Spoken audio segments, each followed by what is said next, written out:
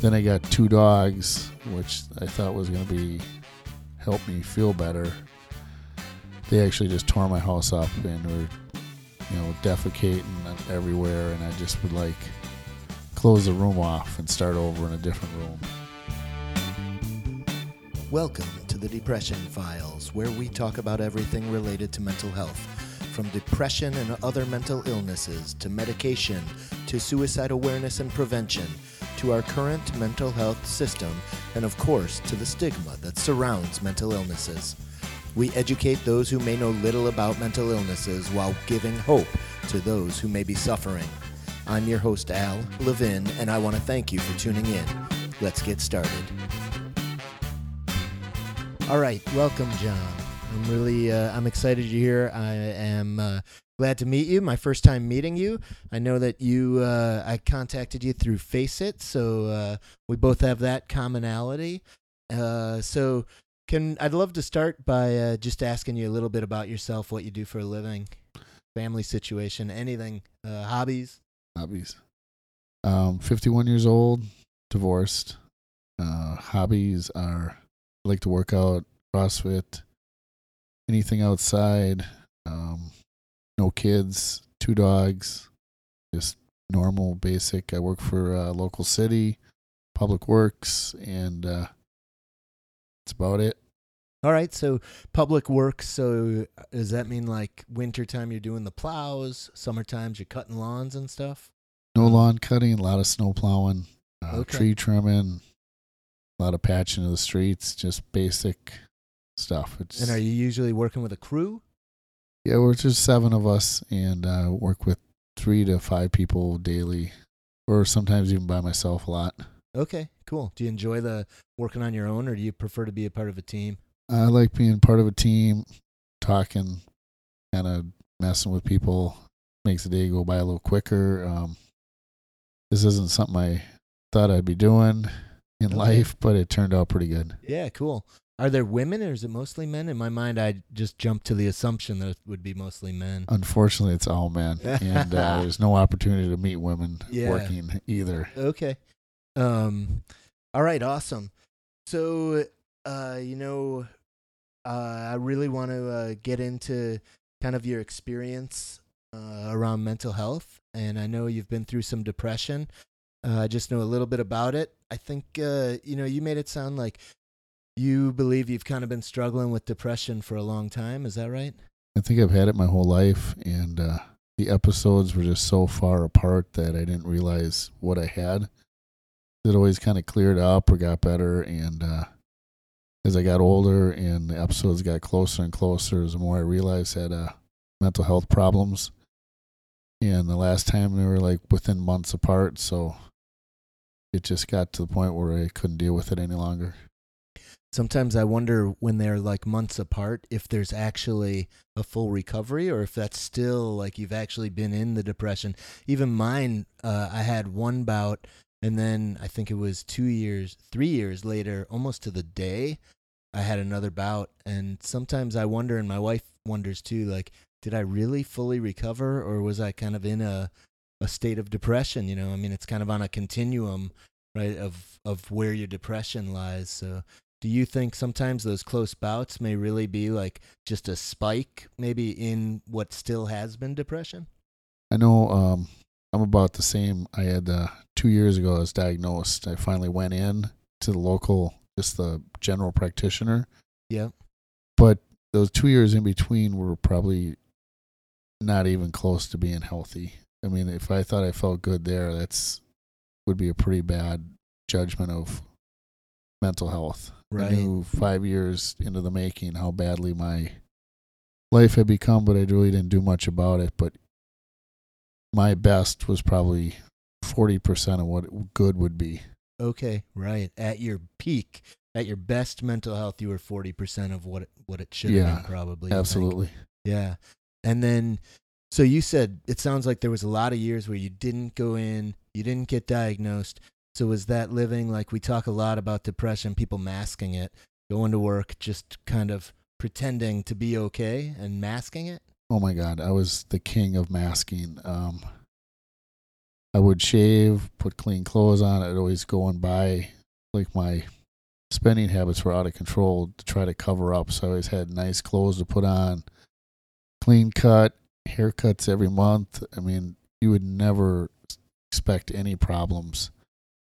But behind the doors were just like, I wasn't cleaning my house. I wasn't taking care of myself. It was so bad what you wouldn't see. Can you say more about like not taking care of yourself? Because on one hand, it sounded like you were. You'd get your hair cut. You'd buy some clothes. You were up and shaving.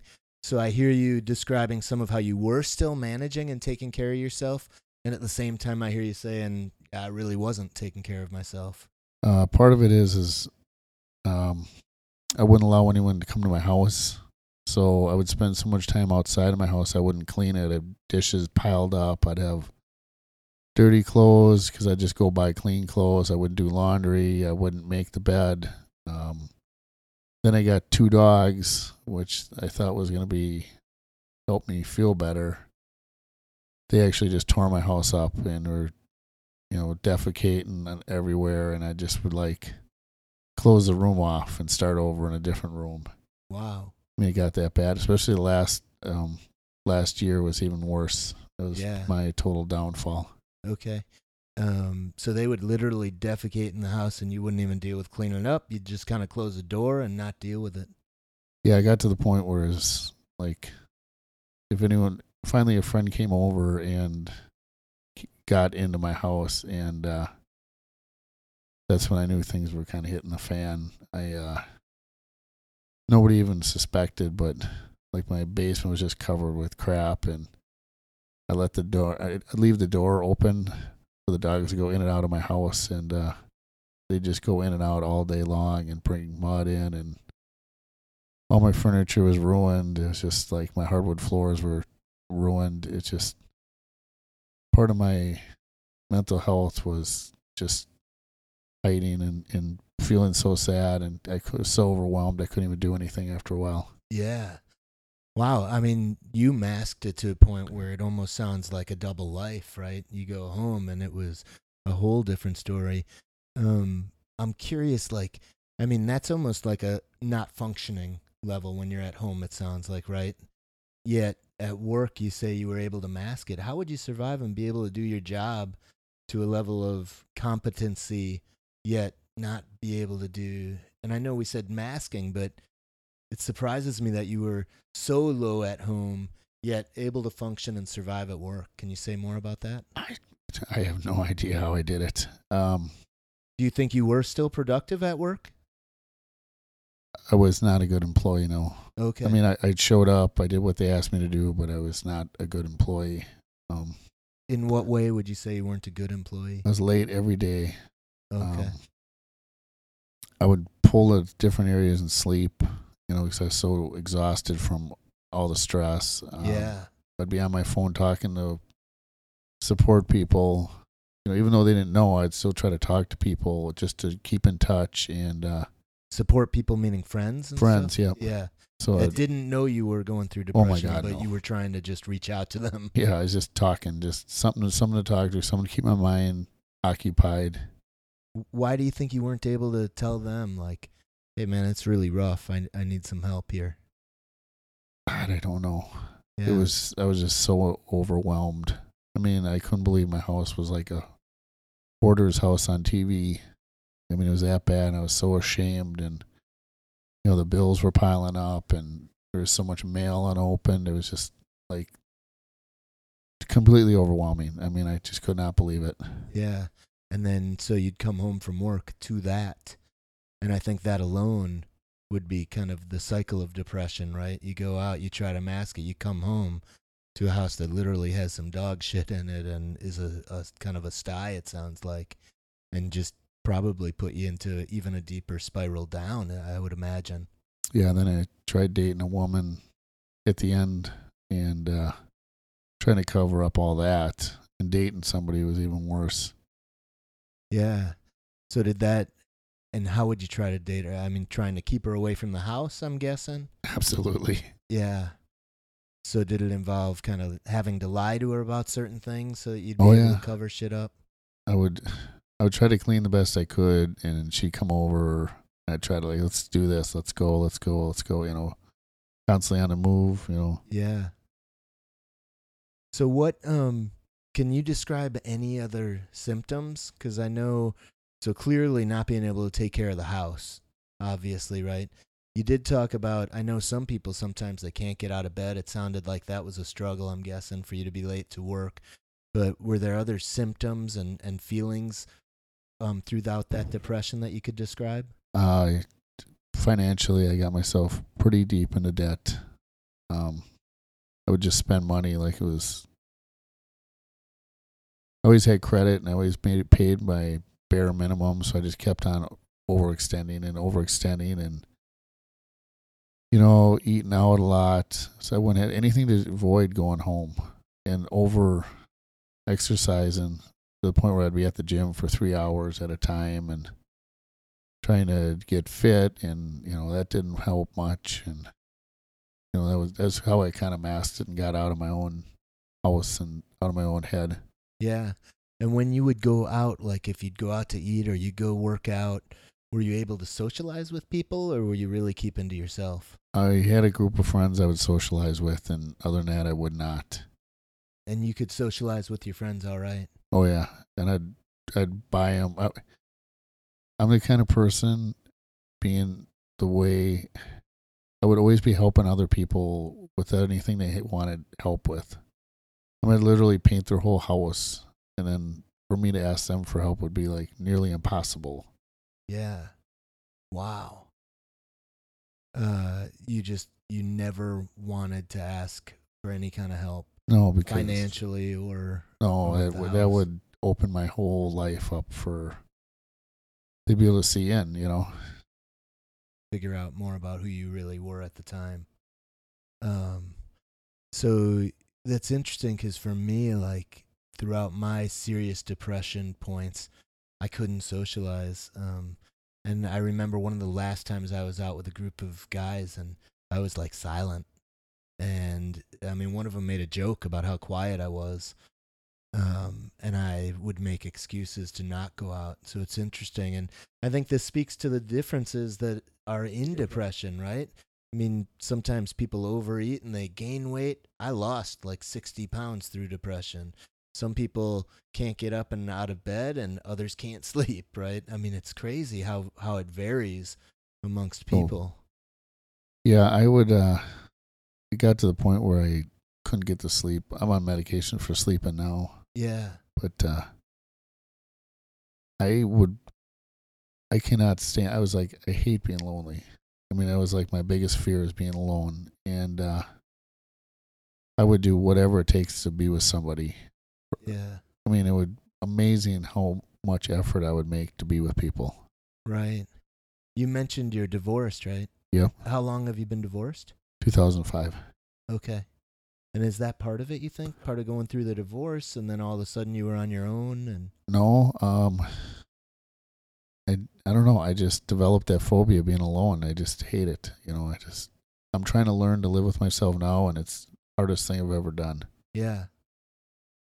It's another difference between us, because like I'm eager to get down here into the basement where I can have some alone time. Four kids around. Everyone who's wife, married I work says with that. Kids. If you're single, 50, you would be like, I don't want to be alone. Yeah, I get it. There's another guy I know, we're in different groups, and face it, there's a guy in our group who's recently divorced, and I think he's having a lot of challenges being alone. He's used to someone always being there. We have a couple of guys in our group who've been divorced.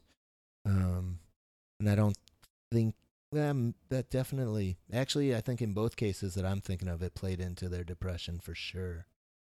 So you said, I'm going to bring you back a little bit. You talked about, you believe like all your life you've been depressed. I mean, when you say that, are you literally talking like childhood? You really think you were going through depression at that point too?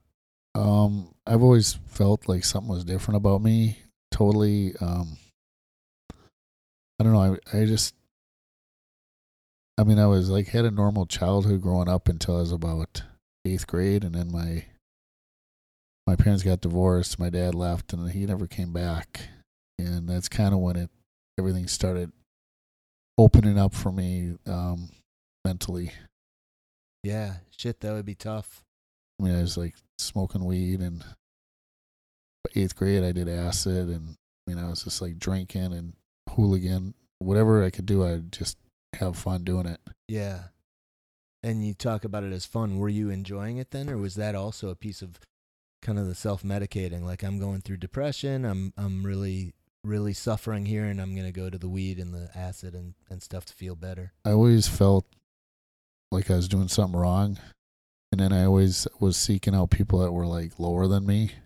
Like, Okay. I went to private school, so I'd hang out with people in public school, and people that just weren't socially accepted, I would always be their friends. Yeah. Right. That's a lot of insight I think you have into yourself and your upbringing. I went to private schools, and I knew we couldn't afford it. It was just kind of an image. It started the self-image that things are good on the outside. Right. Is that something that you think was based on your parents' beliefs? I think it was my mom, because 8th grade, well, she was alcoholic, and she had her own issues, and she didn't clean the house ever. So I was the oldest in the house at that time. So I basically did everything I could to try to maintain, and there's no way I could keep it up being a kid. That's a lot on a kid. Holy crap. Like you said you were in 8th grade, your dad left, and then your mom was drinking at that time, you think? Oh my God, she drank so much. And you knew that as an 8th grader? Yeah. Yeah. I'd hear kids, "Oh, I saw your mom walking up to the liquor store." I'm like, "Oh, Yeah. how could you say that to me?" Wow, that had to be a lot on your shoulders. You ever go through any kind of counseling with that? I mean, I know people talk about those kinds of life issues that are huge. We're in 8th grade. I mean, I work with kids K through 8, and I think of 8th graders, and our 8th graders have gone through a lot of trauma, a lot of our urban kids. But to have a parent walk out and then another one that you know has drinking problems must have caused a lot of pain, I would think, for you growing up. Must have been very challenging. Well, I went to Creighton High School, and then none of the counselors asked. I try to maintain a good C's and just get by, But basically, our house would have been on an episode of Hoarders. Really? Extremely, Okay. yep. That's kind of interesting because that's kind of how you described your house then. And they talk a lot about kind of genetics and with mental illness and different pieces. What about, so did you have any issues as far as, I know you talked about 8th grade going to doing some drugs and stuff. Have you had problems with addiction or drugs and alcohol? And did you end up self-medicating part of your way through depression? No, I had quit drinking and drugs by the time I was 24. So Had it all out of your system by then. I way overdid cocaine and stuff. So I got like 27 years of continuous sobriety. Wow, that's phenomenal. And so sobriety, like you're not drinking at all? Oh no, Not even a drink? nothing. Yeah. And you do that intentionally because you're concerned that you could Oh yeah, I would go die. spiral I'll be down. homeless. Yeah. Yeah. The way I used. Oh, I'd that's be awesome. homeless. I give you a lot of credit. I have a buddy right now who's dealing with alcoholism, and it's been a big challenge. So to be sober for so long, yeah, kudos to you. That's awesome. And I don't think it's easy, particularly when you're going through depression, right? You hear about a ton of guys. It's very common, I think, for men to use drugs or alcohol through self-medicating their mental illness, the depression. I think the last 5 years I quit going to my meetings, and I think that's when it set off the severe depression. I mean, I was like 5 or 6 years ago was when all of a sudden things really changed my life, and that's when I quit going to meetings. Quit going to meetings, meaning AA meetings? Yep. Okay. And you decided to quit because you had been sober so long you felt like you didn't need it? I just got burnt out, and I just got sick of it, and I just had a million reasons not to do it, and I just And you were doing well, it sounds I like, was doing right? well, So, and one day I just said, I'm just done. so you were done with that, and it sounds like you're drawing a direct connection to your depression, then setting in deeper. Yeah. Ooh, and can you kind of articulate that connection more clearly? Well, I think eventually what happened was, or what Onslight was, attitude starts changing. You're not grateful. You're not, happy anymore. You just kind of get in this rut. And, when you're doing meetings, you're talking about your feelings and you learn to be grateful. You learn to be happy with what you got. And, how can you be happy if you're not grateful? And it's kind of that slide kicked in and you're not around positive people all the time. So I think that's what happened.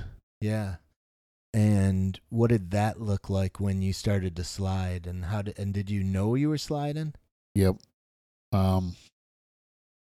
Like one of my triggers, if people notice my house not clean, and like that first 5 years, the first year, all of a sudden it got a little bit worse, a little bit more piles, what I mean? It just kind of adds up. And looking back, I could see what my triggers would be, how it happened. Right. Looking back, you can see those triggers. Oh my God, yeah. Such as? Like, all of a sudden bills are piling up. I'm racking up credit. I'm not cleaning my house. I'm not doing laundry. Yeah, all the things you mentioned earlier. Not opening my curtains, as simple as that. Just simple things. Not doing dishes at night, just letting them pile up. Did your body feel different? Like for me, depression had a very distinct feeling that I struggle to kind of even share with people I can't really convey what that felt like, almost like a weight on me. Getting up out of the couch was difficult and sluggish. I think for me, it's like the Phoenix character, Pigpen.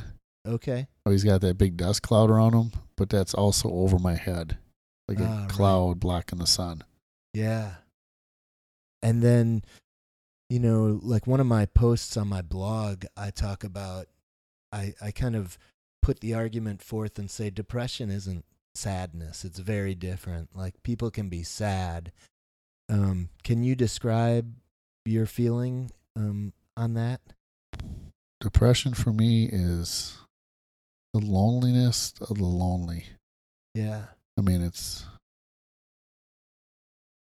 I just get so lonely that it's just to get out the door is impossible. So, meaning you'd stay in bed? Well, I stay in bed for hours and just cry. I'd be so lonely. Yeah. I had uncontrollable crying bouts. I felt like I would mask it at work. I would mask it at night in front of my kids. They'd go to sleep and I would bawl uncontrollably. Was a big one of my symptoms. I was down to like 10 feet of my house into my bed. I'd just cry. Yeah. All the doors, all the rooms from the dogs and everything was just like, it just got tunneled down into 10 feet. And could you distinguish why you were crying? I was just so damn lonely. I had broken up with that gal I was dating, and I thought she was just the one, and she was the greatest, and I still do, but it's not going to happen. I got that, but it just opened the biggest wound in my life. Yeah, right. Sounds like you're still trying to work through some of that. Yeah, I don't understand why I care so much about her. I mean, it wasn't that great. My friends say, but part of it, I would imagine, is just like you said, like for you, being alone is a challenge. And this was like, you're finally back with somebody. So just the fact that she's gone and you are alone again, and it may not necessarily be the desire to even be with her necessarily, because like you said, really thinking hard about it, she's not that great, but she was with you, right? Yeah. It was company. It was somebody to be with, to talk to. And you mentioned earlier that you're a social being that really... Yeah, I just felt like I blew it, or, there's so many different things that I think I did wrong, but I didn't. And that, I feel like so much of that is usually the depression, right? I mean, you could beat yourself upside down blaming yourself. And for me, when I was going through major depression, it was like everything was my fault. Everything was wrong. I was a bad dad. I wasn't doing my job well. I wasn't qualified for my job. I essentially convinced me, so I think the depression can really mess with the cognition, the negative thought process. And then I think I mentioned to you earlier, it's almost this kind of catch-22, right? You can't get better. You can't get yourself out that door, so you get angry at yourself, more depressed, and you kind of just spiral down. But breaking up with her was probably the best thing that happened, because I went into the hospital, I got help, I went to a couple inpatient treatments, and just started working. Now I'm working with Lutheran Financial Services. I mean, I'm taking care of myself. Sweet. Starting to get your life back on track. Absolutely. So can you tell us about that? So you went into the hospital. Was that like a check yourself in? I think typically from what I've heard, a lot of times the inpatient is like you are forced because of a threat of suicide or something like that, and you're forced into the inpatient.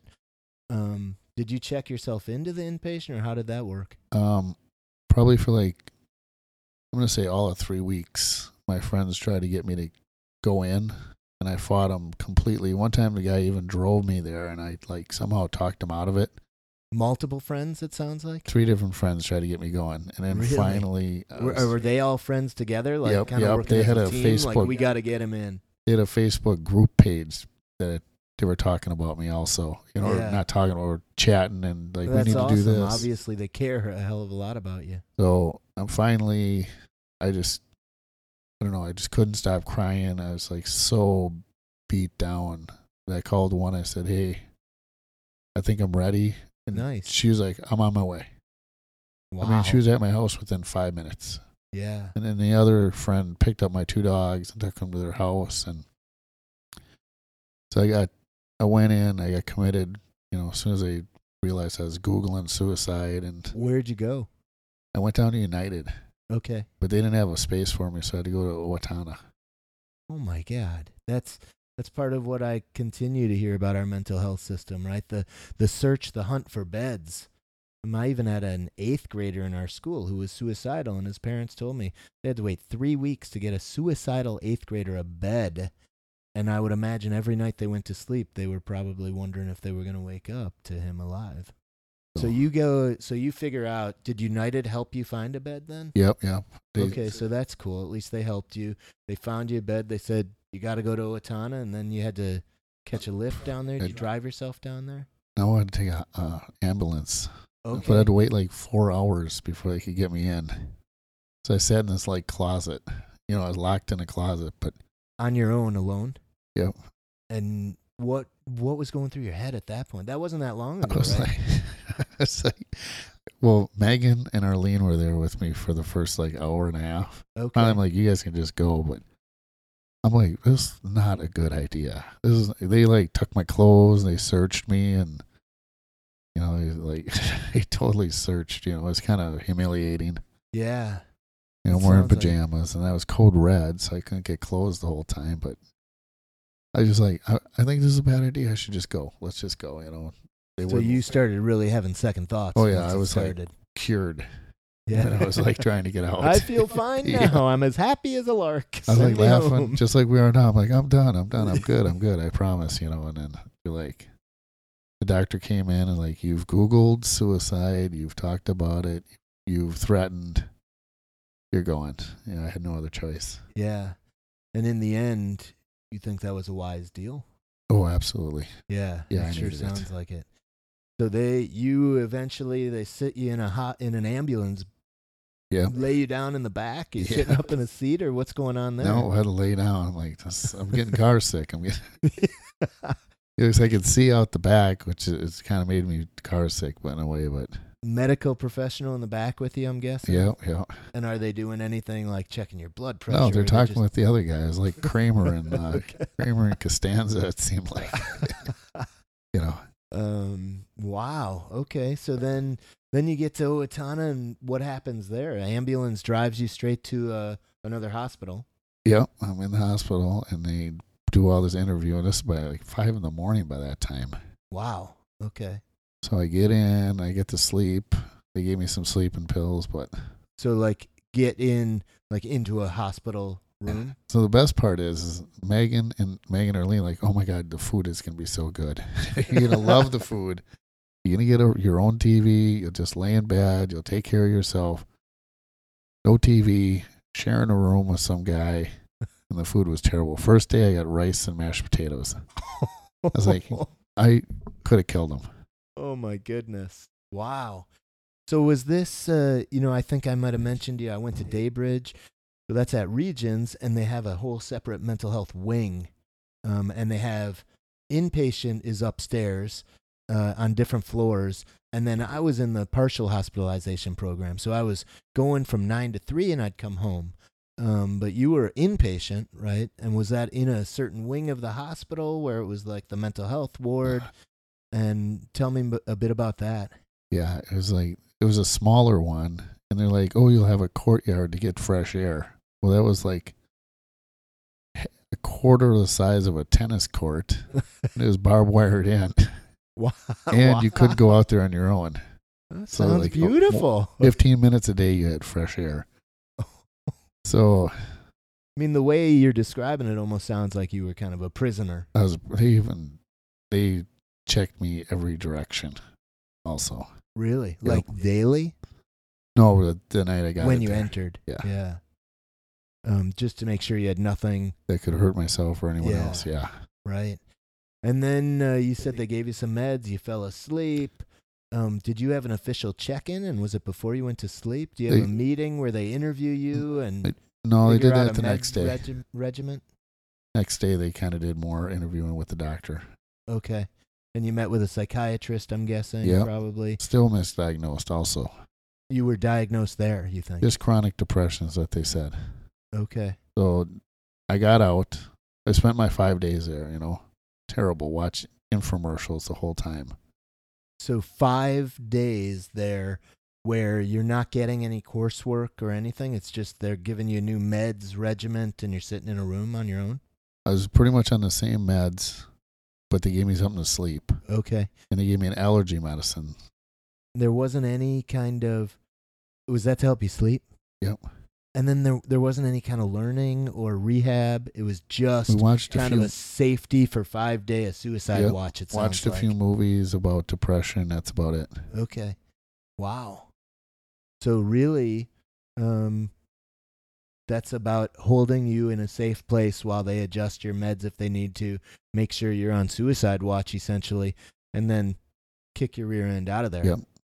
And so 5 days comes eventually. I bet that felt like a year. Yeah, it did. And 5 days finally ends. And then what? Then they're like, all right, see ya. Pretty much. Thanks for the 5 days. Yeah, pretty much. And then I went, my friend picked me up, and then... How were you feeling when they let you go? Were you kind of like, holy shit, now I'm going to be on my own to deal with this, and nobody's going to be able to help me? By the fourth day, I was like trying to bullshit them to get out. Yeah. I'd tell them anything they wanted to hear. Right. Because I think they weren't... I mean, granted, they had me in there for safety-wise, but I wasn't really getting anything out of it. It doesn't sound like any kind of rehabilitation program or recovery program, more about just keep this guy safe for 5 days. I never got my clothes because I was code red. I was the only one wearing pajamas in there. Oh, my God. They thought it was a serious suicide threat. Wow. Okay. So you couldn't even take a shower by yourself. So I didn't even shower. I was like, screw it. Oh, my gosh. Oh. So then the 5th day rolls. You had your friends pick you up, did you say? Friend came down, picked me up. Okay, that's awesome. You've obviously got some very caring friends. So on all those days, they went and cleaned my house out. Wow. They got a dumpster, threw all my furniture away, tore all the carpet out in the basement. They had a service come in, do everything. Some incredible friends you have. Yep. And then when I got out, me and Megan, I've mentioned her before, we did some more cleaning for the whole day. Wow. And what was it like when you hopped in the car with them? were you feeling better? Were you worried? Were you nervous? Were you like, holy crap, what's going on? What am I going to do? Well, I really felt ashamed more than anything. I was like, everybody knew, or not everybody, all my friends knew what was going on. Right. I mean, it's kind of shameful to feel like you can't even do your dishes. Yeah. It was a sickness, but I was like, God. And I think that's the piece, right? We have to remember that it's an illness. I didn't choose to be this way. I didn't choose not to do the dish. I just couldn't. And I think that's the piece people don't get, right? That's part of why I want to be doing these podcasts, so people can kind of get a sense of what this really is like, and that it is an illness. And if you were going through cancer or chemo, people wouldn't be expecting you to be doing your dishes on a regular basis. But instead, a lot of times with depression or mental illness, they just think, well, buck up. Yeah. Come on, John. You couldn't do your dishes? That can't be that hard. Right? But people don't understand that it is a debilitating, serious illness. Right? And you cannot function. Man, when I took 10 days off of work without going into rehab. And I would make a short list of, okay, tomorrow I'm going to do the wash, and I'm going to wash clean up a bathroom. And I couldn't. And my safety spot was my bed, and I'd lay down and tell my wife I needed to take a nap, and I wouldn't come out of there for 3 hours, and I couldn't sleep a wink. But I kind of figured if I stay in there long enough, it'll be bedtime, and I'll be back there. So I get that. So you get out. Bring us back to the story now. You get home. You mentioned you cleaned up another day with these incredible friends. Holy smokes. Dumpsters full. Huge dumpsters full. So. And were you looking at that? I mean, like you said, more shame, right? Kind of God, wow. Yeah. And I could see, I live in the same city as where I work. I could see my coworkers drive by. I'm like, oh, God. This is so embarrassing, Yeah, yeah. And I told my boss, I had called him when I went into the hospital and said I'm not coming in for about a week because of this. So you shared with your boss why? Yeah. So was he understanding? Oh yeah. Oh my God. Yeah. Awesome. I was lucky enough too that I had a boss that was fantastic about it. So that's great too. Yeah. So you got a lot of good going here, right? I understand that you broke up with a woman. That's challenging. You had the divorce, some serious things you were going through, and at the same time, it sounds like a really solid support system, right? Some great friends who took care of your house while you were gone, drove you to Owatonna, didn't drive you, picked you up, and helped clean up the whole house. Yeah. Some great support, the boss. So, I think I got out, everything was like going good, but deep inside I was still crying like nonstop. Yeah. So I went to my therapist, had an appointment with him. This is like 3 days out, and I'm like, all I want to do is die. Yeah. Before I went to the hospital, I was like thinking, dying would be so much better and keep going through all this. But I was really serious about it at this point. Serious about ending your life. Yeah. And I told him that, and he's like, why don't you try one last program? Just try Daybridge. Oh, cool. Okay. So that's how I got into Daybridge. Okay. Great. And then they figured out I was bipolar. Okay. So it took all this time in my life to figure out I was bipolar, start getting on the right meds. Wow. But I was still suicidal probably the first 2 weeks of Daybridge. Okay, and Daybridge was only 3 weeks, I'm guessing? Yeah. That's where I was as well. And wow. And this was not that long ago, right? No. And then I was like in the third day, and they're like, we're probably going to send you to Prairie Care after this. After the 3 week. I was only there 3 days, and like, we need you to we're already putting you on the list to go to this. For after the 3 weeks of Daybridge. And the 3 weeks is pretty intense. Yeah, absolutely. So, and that's where there's a lot of learning and shit, right? Mm-hmm. So that was the partial hospitalization program, right? Going 9 to 3 essentially, going home at night, and I would go, and then I had a suicide attempt when I was at Daybridge. While you were there. And I didn't tell anybody, and my friend Arlene.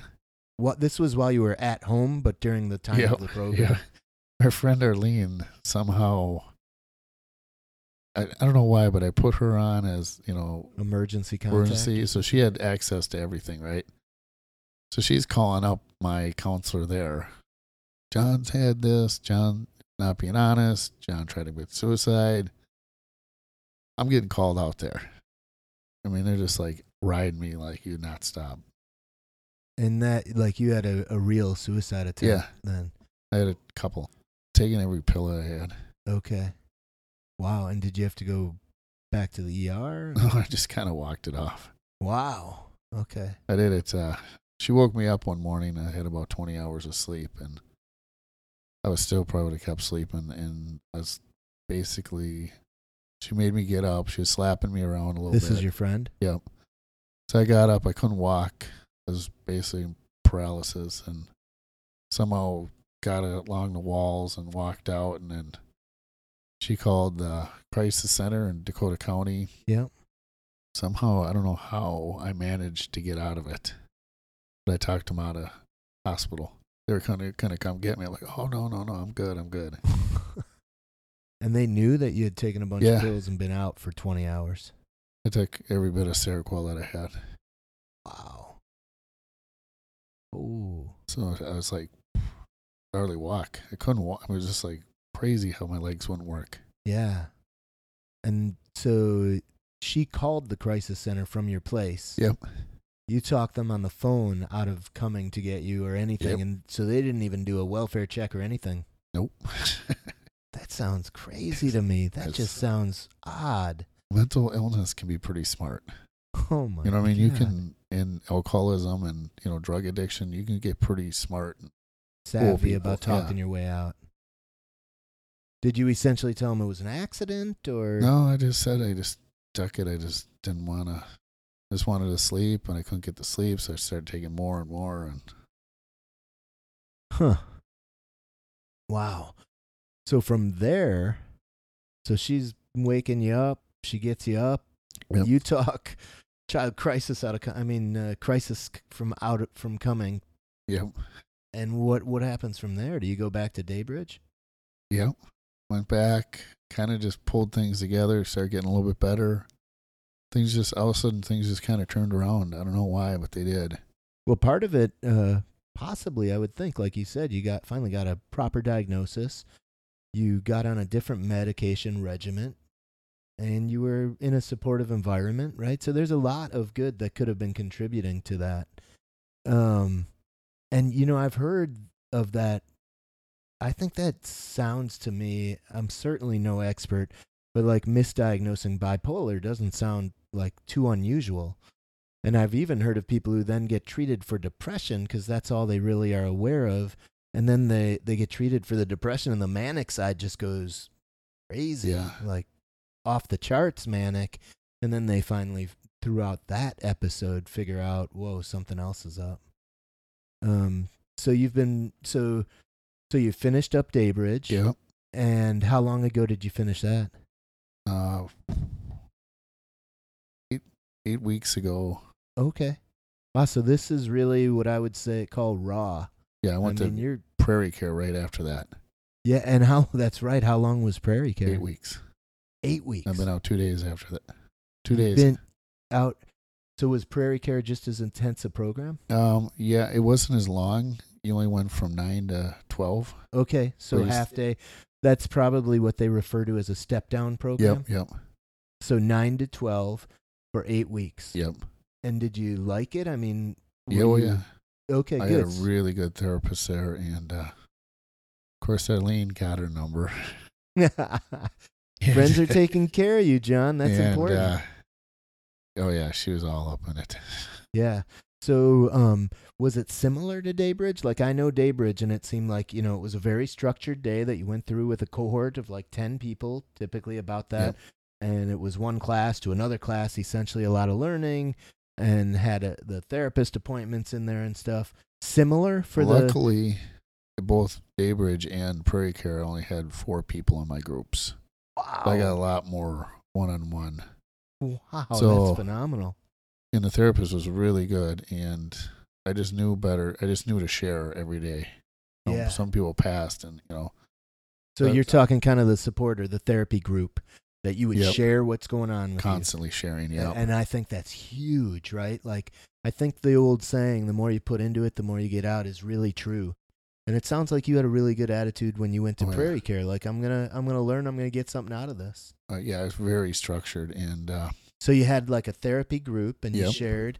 What other kind of pieces of your day were there? but there was an hour and a half of psychotherapy, like learning values or learning codependency, or different Different It would be a topics. topic, and we'd Yep. work, and we'd just fill out worksheets, and we'd be pretty hands on constantly. Right.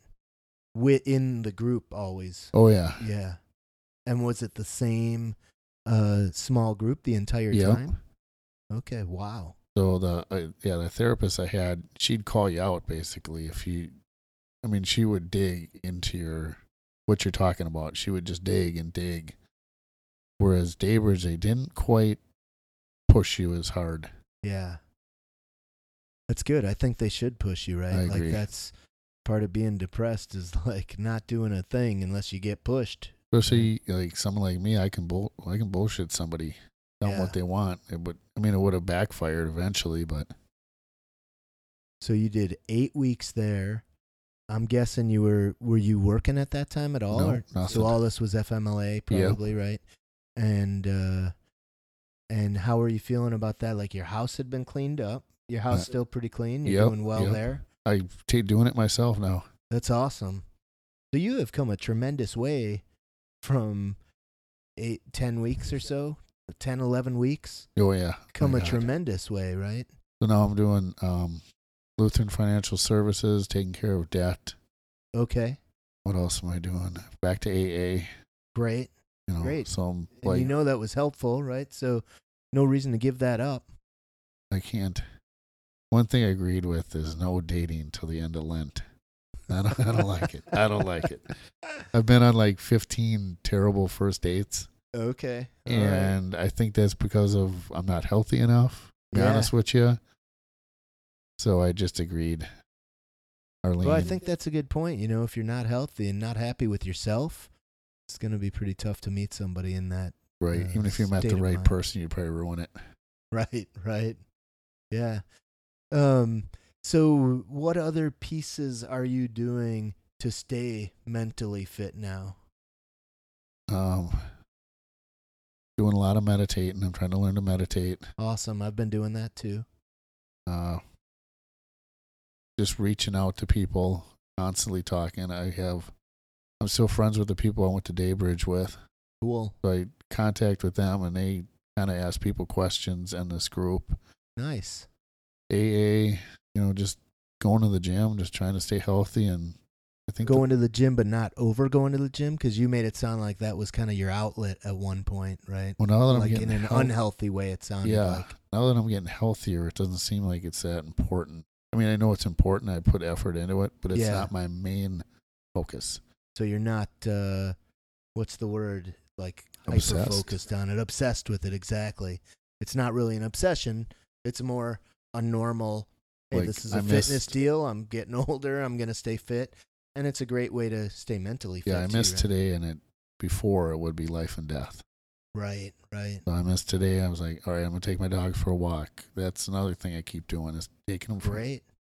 just letting them do Taking what they care want. of the dogs. Yeah. Yeah, good.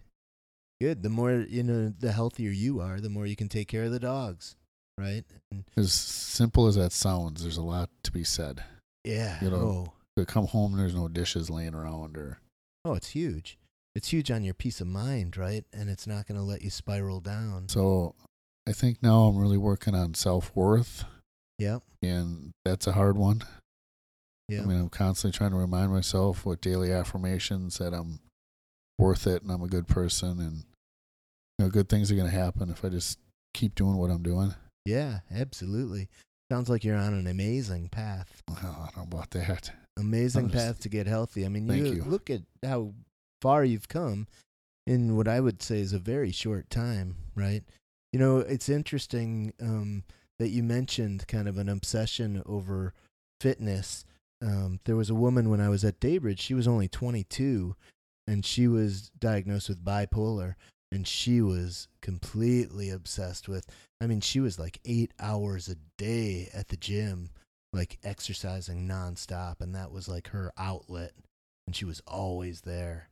Otherwise, she was like locked alone in her room, and I think still living with parents. Yeah, I can relate to that because I'm a 5-time Ironman finisher. So I would train 25 to 30 hours a week plus work full time.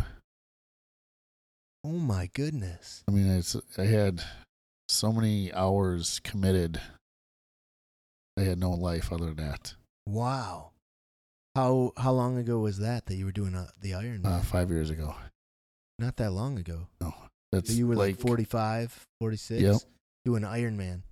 So you see, I don't think I can run 2 miles, John. You're doing the I don't think I Ironman. can run 2 miles right now, but oh my God. see, Wow. that's the start of the downhill. The whole Ironman thing, Yeah. and being overly obsessive. Overly active, and then all of a sudden when I quit that, had no goals or nothing. That's when CrossFit Fit come in, and it's kind of when my house started, all the mental health started crumbling. Yeah. So you can kind of point to some specific reasons, you think.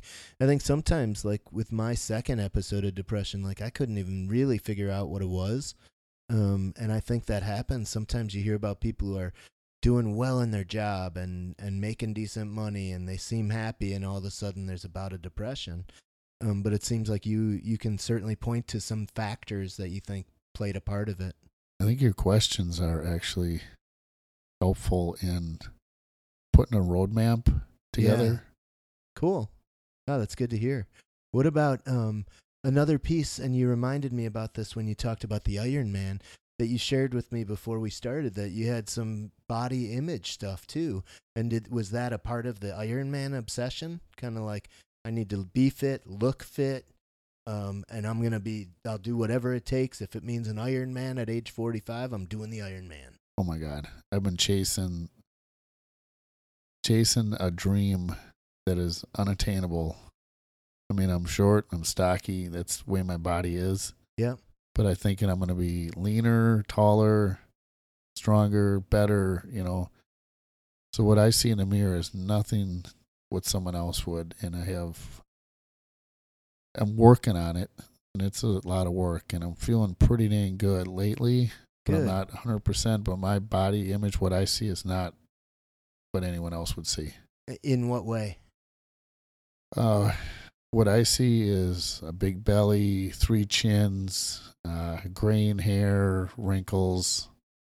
I mean, I could go on and on. Yeah, wow. I mean, it's so distorted, and no matter what I do, I can never get to the point that I want to be.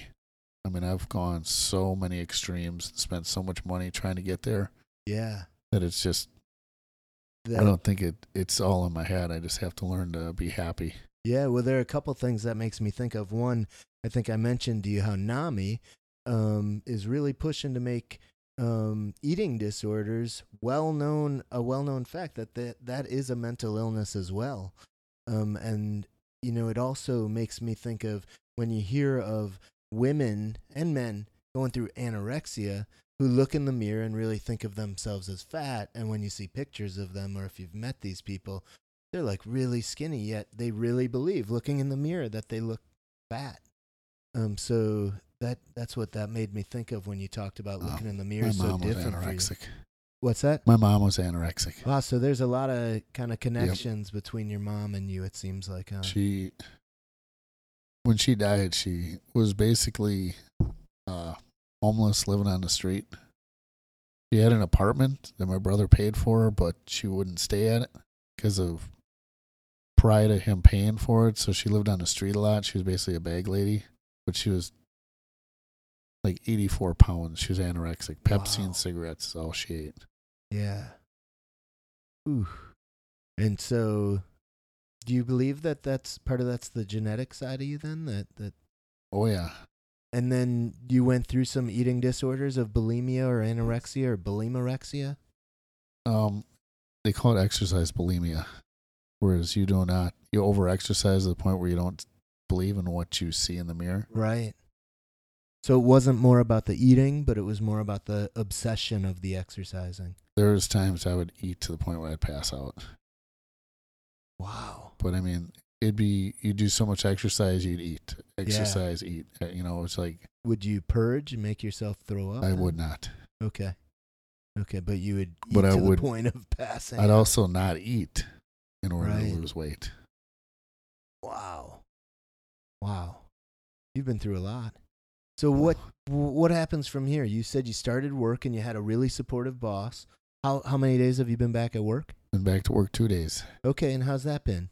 Pretty good. Pretty good. And it's a bunch of guys, you said, right? Yep. And they know why you were all Yep. of them know why you were out? When I got accepted in the day bridge, like the 3 days in between the hospital, Yep. I actually went to work one day and I told them I was going to be off for, I didn't know how long I was going to be off, but I told them, at that point I told them I was off for that week in the hospital and I was taking time off to go to another treatment. Okay, so you shared it all with them. And what was their reaction? Pretty real supportive, actually, extremely. And That's I'd say awesome. out of all the people down there, somebody knew somebody that had it or was dealing with it or had, So every one of them, you mean, Yep. had a connection to somebody else with depression of some sort or a mental illness. Wow. And so all you felt was support, right? Yeah. Once you're able to share, there are a ton of people that have connections. So many, right? I mean, if you look at the statistics, so many people have a mental illness that there are that many more people who have been touched by it, right? In one way or another.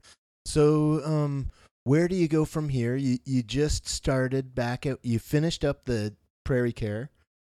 You just started 2 days of work. I love the fact, seriously, like that you're in a supportive environment with guys who know what you went through. You don't have to, for me, there was a lot of anxiety. I'm going back to work. I was at Daybridge. Nobody knows why I was gone. Everybody's going to be guessing why I was gone, and I didn't share anything. And I think it's really healthy to go back to a bunch of guys who it seems like you enjoy working with, and they know what you went through, and they're only supportive. So it seems like that's going to be great. How have your first 2 days been? Oh, it's been good. I think it's been the first time in my life I've actually been honest and been open, willing to share and let yourself be vulnerable. Yeah. That's big too, right? Being vulnerable. And I think it helps us grow and goes a long way. And now you've got a supportive environment at work. Were you excited to go back to work? Were you nervous? What was that first day like? It was time to go back. Yeah. I mean, it's nice to be in a routine again. It's nice to know what you're doing. I mean, don't get me wrong, it was a good vacation, but right. I mean, it was just time to go back. Yeah, and not necessarily the kind of vacation you want to have to take. Like 8 weeks in Bahamas might have been a little different. Yeah, I absolutely have no vacation or personal time left. I mean, I'm down to zeros. Yeah. I would imagine, earlier you mentioned how you weren't a good employee. My guess is that you're in such a better place in your life right now. And this is only 10 weeks out or something, right? 12 weeks out. And you're in such a better place. My guess would be you're coming back a way better employee already. And that's something to look forward to and be proud of too, right? I think I'm so much more grateful to have the job. I mean, it's right now it's all I can handle, but I'm actually really grateful that I have the job and I don't have to stress out over employment or anything else. I mean, they really ensured me that I'm a good employee and I do good work. But yeah, I'm really grateful. Yeah, and you're only going to be better because of that, I bet. Clearly you have this sincere gratitude towards having the job. I hope that you acknowledge how far you have come in such a short time, and take credit, give yourself credit for the work you've done. Because I always say, like, getting better from depression is very possible, but it takes time and it takes effort.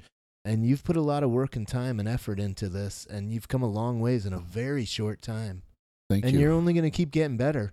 I remember when I left Daybridge and I went to a different therapist, and she said, yeah, you seem like you're doing really well, and it takes a full year at least from a major depressive episode, which is good. That tells you you're going to keep going, getting better and getting better, right? Yeah, it's so slow, the growth. Yeah. That you don't really notice it yourself. I mean, I feel 1,000 times better, but I don't realize how far I've come, like you have said. Yeah. Yeah, That's you got to recognize it. Thank you. Yeah, and pat yourself on the back for it. I think it's important to recognize even small successes. I think that's huge. And like you said, sounds like you have a goal to work just on kind of self-worth pieces, which a lot of us, I think, at Face It are working on, making sure the negative talk stuff. Did they talk to you at all about CBT and stopping those negative thoughts, right? Mm-hmm. Yeah, that's huge. Cool. Any other goals that you got or other things you've been thinking about, like I need to do this in order to remain healthy and keep on the road to even a better recovery? I'd like to be debt free as a goal. With Lutheran, they said 4 years and 4 months. Okay. If I follow their plan. Sweet. So that's one major goal. Yeah. Just to learn and to do as much humanly possible for this, to fight this disease and to keep the maintenance part of it. Is going to be a lot of work, and I'm ready for it. And good. And don't let it get you down, right? I think my path for recovery was definitely like getting better, and then it would plateau or even dip, and then you go up, plateau, maybe dip, but not as far as before. And I think it's important to realize that there are dips, and it doesn't mean you're spiraling down. It doesn't mean you're going into that deep, dark place again. It means, all right, hey, I'm going to kick it into gear. Maybe I'll do a little extra journaling. Maybe I'll go for an extra run this week, without going bonkers on it. But I think you're right. I think bipolar in particular, from some of the few people I've met with bipolar, seems like kind of a medication regimen to make sure you're on top of and managing, a little bit more management on a regular basis from what I've heard. Again, I'm no expert in it, but that's what I've kind of learned about bipolar compared to depression. I mean, I have all the tools now. I just have to, keep working at it. Yeah. And I love the idea of keeping in touch with the people from Daybridge, especially if they're supportive and remaining healthy. I would say keep up. How long have you been in Face It now? I think I've been there 4 times. Okay. Stick with Face It. I said I'd go at least 6 times before I made a decision, and I think I'll keep going. Keep going. I think the more tools you have, the better, and there's no reason to give up on something like that. And I think you're doing so well to share your story with some of the guys who might be in a darker place still is hugely hopeful for guys. Another blog post I write is just about that piece of hope, and being hopeful is so important. I'm hopeful to be married sometime. It'll happen. It'll happen when you're healthy and when it's not Lent, so you can date again. Because it's not Lent. I think the dating piece. Oh, right, yeah. The dating piece is important. Yeah. All right, cool. Anything else you want to wrap up with? That's about it. Thank you. Yeah, I've learned a lot about myself, and that's awesome. Hope I can help someone else out. Yeah. Well, thank you very much for taking this risk. I appreciate it. I value it, and I think people will learn from it. Thank you for joining me. Thank you. Thank you for listening to the Depression Files. Please know that if you are currently suffering from depression and are experiencing thoughts of suicide, please reach out for help. In the United States, you can text to 741-741 to connect with a trained crisis counselor, or you can go to suicide.org for a list of international suicide hotlines. If you're a man who has experienced depression and would like to be interviewed for the show, please reach out to me on Twitter at AlLevin18. Thank you again for listening to the Depression Files.